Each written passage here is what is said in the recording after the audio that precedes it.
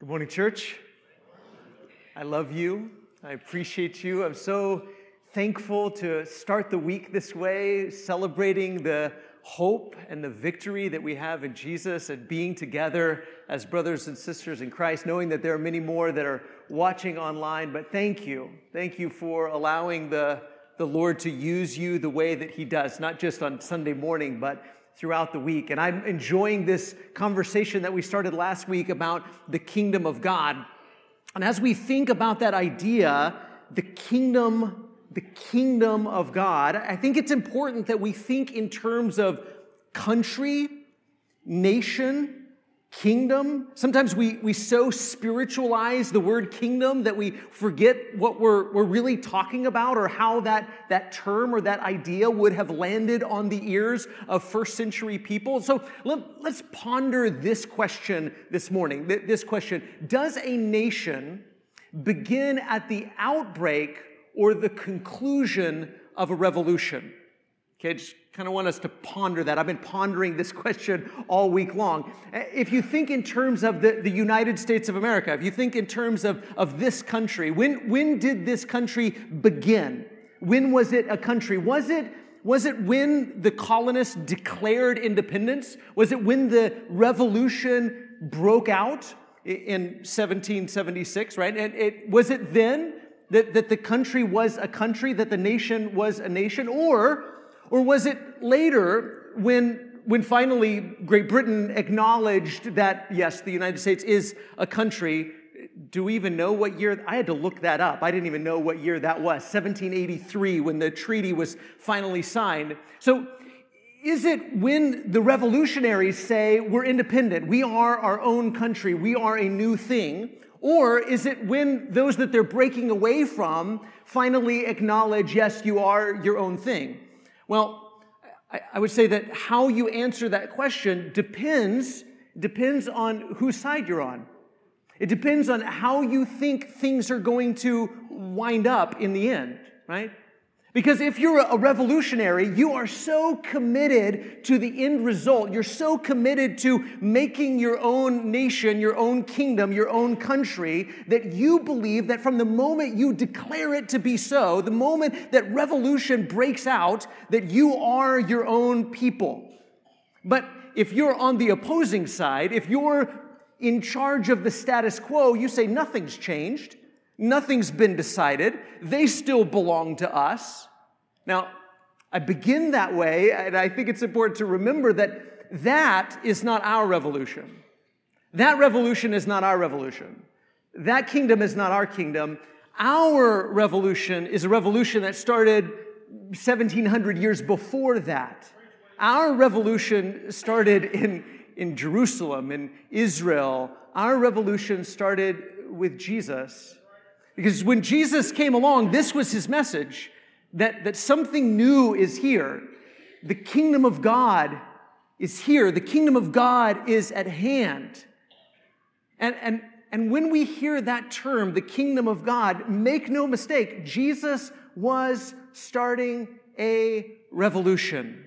I think so often we sort of reduce the idea of kingdom of God, what this term means. Here's one way we might put it, kind of going back to what we talked about last week. The kingdom of God is God's uncontested rule and reign over creation as it was before the fall.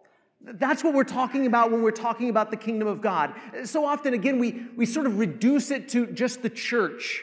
And the church is certainly an important part of this conversation about the kingdom of God. But when we say kingdom of God, we've got to think so much more and more broadly than the church. We've got to understand that this is a big concept. The kingdom of God is God's uncontested rule and reign over the creation as it was before the fall. And this is some of the ways that the New Testament talks about it, that God's enemies are finally defeated. All of them. All of the demonic powers and rulers and authorities are defeated. That creation is reclaimed and restored. And his loyal children are glorified as it was supposed to be in the beginning, with a vast inheritance. The kingdom of God is about the inheritance that God's people will inherit. So when Jesus comes along and he says the kingdom of God is at hand, this is the kind of thing that people would understand Jesus as saying, that God's uncontested rule and reign is here. But a lot of the people, unfortunately, that were first invited to be part of this, to be part of this revolution, to be part of this new kingdom, they weren't really interested. They were too busy. They were too committed. Their loyalties belonged to the status quo. They were committed to things staying the way that they were. They were comfortable with things staying the way they were, and they weren't interested in being part of a revolution, at least not right now. This idea seems great, Jesus, thanks. We appreciate it, and someday, yes. But right now, I'm not interested in everything changing, in everything getting turned upside down. And so a lot of the people who were initially invited made excuses and weren't interested in being part of the revolution. And so that's where we come in, isn't it? To say, how about you? How about you? Are you ready for what Jesus is bringing? Look at Luke chapter 14 and verse 15. The context of this passage is that Jesus is at a dinner party. He's at a dinner party at a Pharisee's house. And in fact, he's just been scolding them about how they needed to humble themselves and how they needed to change the way that they were living their lives.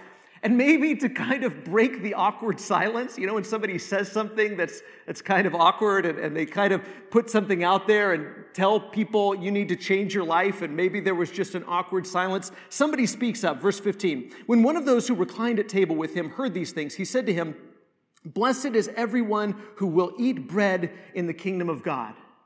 Now we could say, amen, amen, right? Amen. Yes. Blessed is everyone who will eat bread in the kingdom of God. And so here's somebody who says, yes, I'm looking forward to this idea of the kingdom. I'm looking forward to God's rule and reign. I'm looking forward to God putting everything right. I'm looking forward to God defeating all of his enemies and God's children inheriting their inheritance. I'm looking forward to that day, and what a blessing that will be. But Jesus says this, verse 16, but he, Jesus, said to him, "A man once gave a great banquet and invited many. And at the time for the banquet, he sent his servant to say to those who had been invited, 'Come, for everything is now ready.'" That's a good way to kind of sum up Jesus' whole ministry, isn't it? This is what Jesus was doing. Everything's ready. If you want to be a part of what the prophet said was coming, everything's ready. If you want to be a part of what everybody has been expecting and hoping for and waiting for, now's the time.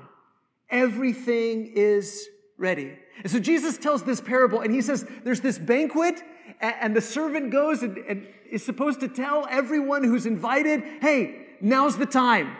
The banquet's here. Let's sit down. Let's feast. Let's take advantage of what has been brought and what we have been waiting for. And of course, the Jewish people were the people who had been waiting for this moment.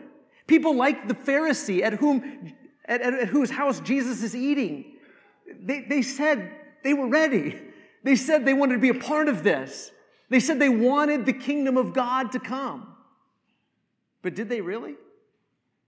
And when it showed up, and Jesus says, everything's ready. Were they ready to be a part of something that was turning the world upside down? Look at verse 18. But they, the people who were invited, all alike began to make excuses. The first said to him, "I've bought a field, and I must go out and see it. Please have me excused." And another said, "I've bought 5 yoke of oxen, and I go to examine them. Please have me excused." And another said, "I've married a wife, and therefore I can't come." Jesus, of course, is telling this parable, saying that all the people that were invited to the banquet, they're making excuses of why they can't come and eat at the banquet. Oh, yes, I'd like to be there. I'd like to be part of that. That sounds great. It sounds wonderful. But I've got other things going on that right now, these things are more important. I've got some financial obligations. I've got some business deals. I've got a relationship. I mean, I've just got a lot on my plate right now. I can't be part of something like this right now. Of course, what is Jesus saying? He's saying that's exactly what people like the Pharisees and so many of the Jewish people who had been told for centuries, for hundreds of years, that the kingdom of God is coming. God is coming to restore and reclaim.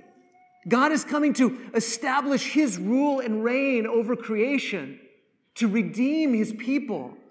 And these were the people that said, we're waiting for that, we're hoping for that, we're praying for that, we're invested in that. And then when Jesus comes and says, okay, now's the time. Now's the time to claim it. Now's the time to be part of it. Now's the time to seek it. Now's the time to grab hold of it. Then they had excuses. Not right now. I got a lot going on right now. I've got some business deals going on right now. I've got some financial obligations right now. I've got some relationships right now. I can't be part of this right now. Being part of a revolution requires everything. To say, I'm so committed to this reality of God's rule and reign over all things that when you say the time is now, then what else compares to that? What else could possibly be more important than the rule and reign of God? What else could possibly be more pressing than this? But yet, when Jesus shows up and says, okay, it's time, the thing for which you've been waiting, the moment for which you've been waiting, it's here. They said, I've got other things going on. Now don't miss it. The application to us. I mean, we say as religious people that we want to be a part of God's rule and reign. We want to be part of God's kingdom. We want to be a part of his revolution, of what he's doing in the world to bring together people of every nation and tribe and language. But when it comes right down to it, do we have excuses much like these banquet guests? And we say, Lord, that sounds great. And someday, yeah, that'd be wonderful. That'd be wonderful for God to rule and reign that way, and for God to set everything right, and for everything to be as God wants it to be, and as it was before the fall, and God to reclaim and redeem and restore. Yes, that sounds great. But I'm invested in this world, in the way things are right now. I'm invested in the status quo. I'm committed to following the path of the way things are going right now. And that's the message that Jesus is giving to his audience. Look at verse 21. So the servant came and reported these things to the master. Master, everybody's making excuses, and nobody wants to come to your banquet. Then the master of the house became angry and said to his servants, go out quickly to the streets and lanes of the city and bring in the poor and crippled and blind and lame. See, this is what Jesus did throughout his ministry, isn't it? Because he showed up, and of course the people, the religious leaders, the people you would think were ready, the most ready for the kingdom of God to come, they made all kinds of excuses because they were invested in the status quo. They were committed to the status quo. They were loyal to the status quo. And when Jesus comes and says, okay, now it's time for everything to get turned upside down, they said, whoa, hold on. We're not ready for that. You see, the people at the bottom of the social ladder, the poor people, the sick people, the marginalized people, they weren't so happy with the status quo, with the way that the world functioned as it was. They were ready for a change. They were ready for a revolution. They were ready for the kingdom of God, for God to come and turn things upside down. And so it was those people who responded well to the invitation of Jesus. And the people who were at the top of the ladder, they were the ones typically that made all kinds of excuses because they were loyal to the way things were, rather than loyal to the kingdom of God. And the servant said, verse 22, the servant said, Sir, what you commanded has been done. We've invited the sick and the lame and the hurting and the poor, and still there's room. And the master said to the servant, go out to the highways and hedges and compel people to come in, that my house may be filled. For I tell you, none of those men who were invited shall taste my banquet. And see, I mean, there's warning here because obviously he's warning the people to whom he's speaking in that moment. He's telling this parable as a way to rebuke them for making excuses for why they're not joining Jesus and turning the world upside down. But this is also good news for us because the initial invitees rejected the invitation has gone out to the whole world. That's y'all. That's all y'all. That's all of us, isn't it? The invitation has come out to us because God wants his house to be filled. And so God's plan from the beginning of time was that his message would go out to the whole world, that people of every nation and tribe and language, this multi-ethnic, multinational, multilingual family would come together into the house of God. And he says, this is the invitation. Go out, compel people to come in. Isn't that wonderful? That citizenship in Jesus' kingdom is not based on merit. It's not based on ethnicity. It's not based on what you've done or where you've been or who you are or who your parents were. It's not based on pedigree. It's based on his grace and mercy and love. And he says, I just want the world to know my generosity. And I want everybody to be in my house. There's room in my house for everybody. There's room at my banquet table for everybody who is willing to respond, because now's the time. And if you're so caught up in the way the world functions now, rather than committed to the way the world will function, again, if you're a revolutionary, you say, my country, my nation, my kingdom that I'm a part of, my enemies may not acknowledge that it exists, but I'm so committed to that being reality that I'm going to live into it right now. I'm not committed to the way things are. I'm loyal and committed to the way things will be, what is being brought about by these efforts.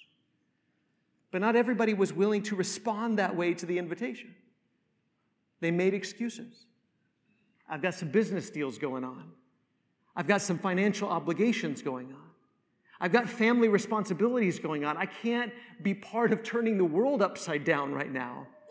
I can't just change everything in my life. I can't reorient my life around Jesus. And Jesus says, none of those men who were invited shall taste my banquet. When the invitation comes, if you're more committed to the way things are than you are to the way things should be and the way things will be, then you will not taste the messianic banquet of Jesus. Look at Luke chapter 17 and verse 20. This question about, okay, if this is the case, if Jesus is bringing the kingdom, if the rule and reign of God is at hand, when's it going to start? When's it going to begin? And one of the Pharisees asked Jesus this question. Verse 20, being asked by the Pharisees when the kingdom of God would come, Jesus answered them, the kingdom of God is not coming in ways that can be observed. Again, it's similar to what we talked about last week, the mustard seed and the leaven that's hidden in the lump of dough. This kingdom that we're a part of, this nation that we're a part of, this country to which we belong, our citizenship is to a kingdom that is totally unlike any other kingdom. There are no fortresses. There are no castles. There are no physical armies. There are no chariots. There are no swords. There are no spears. This isn't waged the way that other revolutions are waged. This kingdom that we're a part of, Jesus says it's not coming in ways that can be observed. It's more like a seed that's being planted. It's more like yeast or leaven that's being hidden in the lump of dough. This kingdom is going to come about in ways that aren't observable the way other kingdoms come about. Every other revolution, every other nation that had ever come into existence had come about in observable ways. We can look back at history and say, well, this is when this happened, and this is when this happened, because you can see those things coming about. Jesus says, my kingdom, this global, multinational, multilingual, multi-ethnic kingdom that God is bringing about is not going to come about in observable ways. When it comes, you won't see it the way you see other kingdoms. Look at verse 21. Nor will they say, look, here it is, or there. For behold, the kingdom of God is in the midst of you. This is so important, isn't it? The kingdom of God is in the midst of you. And again, remember, he's talking to a Pharisee who's asking this question, when's this going to come about? And don't we still wonder that? Don't we look at the promises of the kingdom of God and say, well, Lord, there's still so much broken. There's still so much wrong in the world. Things are not the way that they're supposed to be. Things are not the way that you promised they would be. When are you going to reclaim? When are you going to restore? When are you going to redeem? And Jesus says, this coming about of the kingdom, this kingdom is in the midst of you. And I like the way one commentary, N.T. writes, Luke for everyone, the way he puts it is this. It doesn't just tell you, this phrase doesn't just tell you where the kingdom is, it tells you that you've got to do something about it. Another way to put it is, it's within your grasp. It's confronting you with the decision to believe, trust, and follow Jesus. That's what the parable of the banquet is all about, isn't it? That the invitation is here. This rule and reign of God, if you want to be a part of it, if you want to experience the rule and reign of God, don't just sit around and wait for God to show up with something visible, and then you can say, oh, well, now I see it. Now I'm going to be a part of it. He says, if you want to be a part of it, it's right under your nose. It's right in your midst. It's within your grasp. Just reach out and be part of it. Believe in the one that God has sent. Believe in Jesus. Trust in him. Give your loyalty and your allegiance to Jesus. Start following him. Be his disciple. Commit yourself to him. And when you commit yourself to Jesus and you die to the world and the things of the world and the status quo and the routine and the way things have always been, and you commit yourself to Jesus and doing things his way, that's when you are already beginning to experience the world to come. You are beginning to experience the kingdom of God now. Now, as soon as you commit yourself to Jesus, as soon as you put your trust in him, you're buried with him in baptism, become his disciple, eternal life is yours now. The kingdom is yours now. The same way a revolutionary says, I'm so committed to what I believe will be that I'm going to commit myself to it now and experience it now. Jesus says the kingdom of God, it's right under your nose. It's in your midst. It's within your grasp. Listen to the way Paul talks about it. Colossians chapter 1, verse 13. Here's what Paul says, Colossians 1:13. He says, the Father, he has delivered us from the domain of darkness and transferred us to the kingdom of his beloved Son, in whom we have redemption, the forgiveness of sins. He says that's a reality that we are experiencing right now. You don't have to wait. You don't have to wait until all things are finished and all things are done and all things are made new for you to be made new. You can become new creation right now. You can be liberated from the domain of darkness, the rule and reign of the devil. Every single one of us have lived under the devil's rule and reign, haven't we? We have lived in the domain of darkness. But when Jesus forgives you of your sins, when your sins are washed away, when they are atoned for by his blood, you are set free. You are liberated. You are no longer enslaved. And now you are already a part of the rule and reign of God. Yes, we're still waiting for God to make all things new. But you don't have to wait for him to make you new.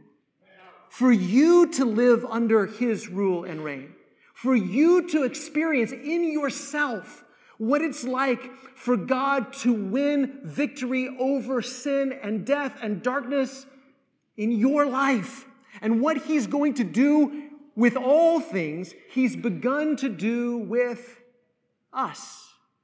It starts with us. And Paul says we've already experienced this. But of course, again, there's still a sense in which we're waiting. There's an already and a not yet sense to the kingdom. There's an already that God has set us free. And that the kingdom of God, we've already grabbed hold of it, and we're seeking it, and we're holding on to it, and we're taking part in it, and we're transferred into it. But another part where we're waiting for God to make all things new. Look at 1 Corinthians 15. We'll end with this passage. 1 Corinthians 15, starting in verse 24. Here's Paul's resurrection chapter. In context, he's saying that there's some of you that are saying there's not going to be a resurrection of the dead. And when he says the resurrection of the dead, he's not talking about just the resurrection of Jesus, although he spends a lot of time talking about the resurrection of Jesus. He's talking about the resurrection of the dead, plural. He's saying some people in Corinth are saying there's not going to be a resurrection of the dead, that God isn't going to raise dead bodies back to life. And he goes on to say, if you accept that, you're undermining the gospel, because this is our hope. Our hope is that God is going to defeat death. Listen to what he says, starting in verse 24. Then the end will come. Christ will hand over the kingdom to God the Father as he destroys every ruler, authority, and power. Christ must rule until God has put every enemy under his control. The last enemy he will destroy is death. Let me read that again because I didn't hear everybody say amen. The last enemy he will destroy is death. That's what we're waiting for. We are waiting for God to be victorious over all of his enemies, to destroy them completely, including the final enemy of death. I'm tired of death, aren't you?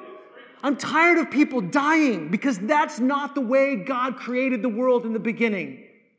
We brought death into the world through our rebellion and our lack of loyalty and commitment to God.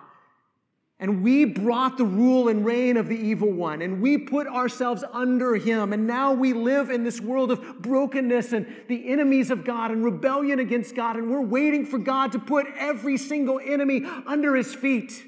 We're waiting for death to be destroyed. We're longing for that day. We're waiting for that day. Yes, there's a sense in which we've already stepped into that day by becoming Christians. We are living now with the hope and the joy that says, I'm going to live right now as if death is no more, even though it is, but its sting has been taken away. Because my sins have been forgiven, the sting of death has been taken away, but it doesn't mean I don't grieve.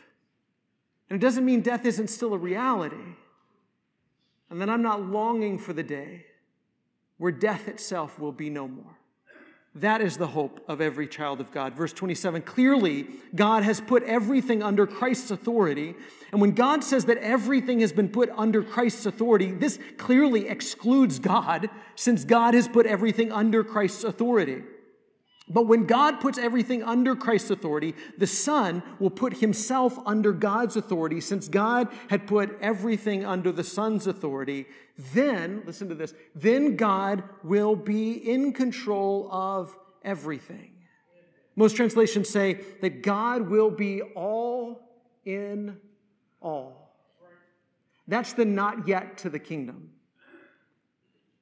God doesn't reign in an uncontested way. There is still a contest going on. There is still a war going on. There's still a conflict going on. There is still rebellion going on. And we are longing for the day when the rebellion will be crushed. There will be no more enemies of God. God will be all in all.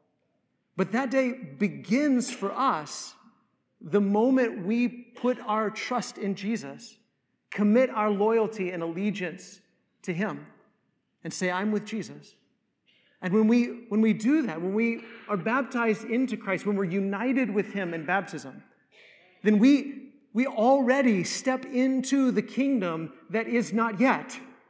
Yes, we're waiting for the day when death will be no more and God reigns all in all. But for us, we already know how everything is going to end. We could put it this way: the devil's fate is settled. Amen? The devil's fate is settled. Christ's reign is secure, and the Spirit has sealed us for salvation. The devil's fate is settled. Christ's reign is secure, and the Spirit has sealed us for salvation. Let's kind of walk through that for just a moment. The devil's fate is settled. Yes, there's a sense in which the devil is still tempting and still roaming around like a roaring lion seeking whom he may devour. But his fate is settled. You don't have to be afraid of the devil. All you have to do is resist him, and he will flee from you. You belong to the one who has already overcome the world. You don't have to be afraid of the devil or any demonic forces because you have already been delivered from their control if you belong to Jesus. Yes, we're still waiting for the day that the devil will get his due, when he's thrown into the lake of fire forever. No more devil, no more sin, no more death. We're waiting for that day. But for us, we believe that it's already settled. His fate is already settled. Christ's reign is secure. Every other revolution, until it's done, it's not done. Every other revolution, it could break down at any point along the way. But from the moment that Jesus has been raised from the dead, his reign is secure. His reign is secure. There is no doubt about what the future holds. Jesus will reign forever. God's kingdom is secure. And the recipients of the Holy Spirit have been sealed. That means we've received a down payment. We've received the down payment on eternity. We've been sealed for salvation. So we already know what is to come because the Spirit of God is bringing the future into the present in you. And you want to know how that shows up? It shows up when you walk by the Spirit and your life is filled with love and joy and peace and patience and kindness and goodness and faithfulness and gentleness and self-control. Because those things are not of this world. Let me say that again. Those characteristics of the fruit of the Spirit are not of this world. All you have to do is turn on the news, scroll through social media, look around, and you'll know that these things are not of the world. And we know that in ourselves, that at one time we walked by the flesh, and we were slaves to the rule and reign of the evil one. But Jesus has liberated us so that now we can begin to walk by the Spirit of God and allow the Spirit to bring us into the future even while we still live in the present. For us to say, no more. I'm not a part of the way the world works. I'm not a part of the way the world operates. I'm not committed to the status quo. It doesn't matter what relationships I have going on or business deals I have going on or financial obligations that I have going on. I'm going to walk by the Spirit. I'm going to follow Jesus. My loyalty, my commitment belongs to Him because I know that the devil's fate is settled, that Christ's reign is secure, and the Spirit has sealed me and you for salvation.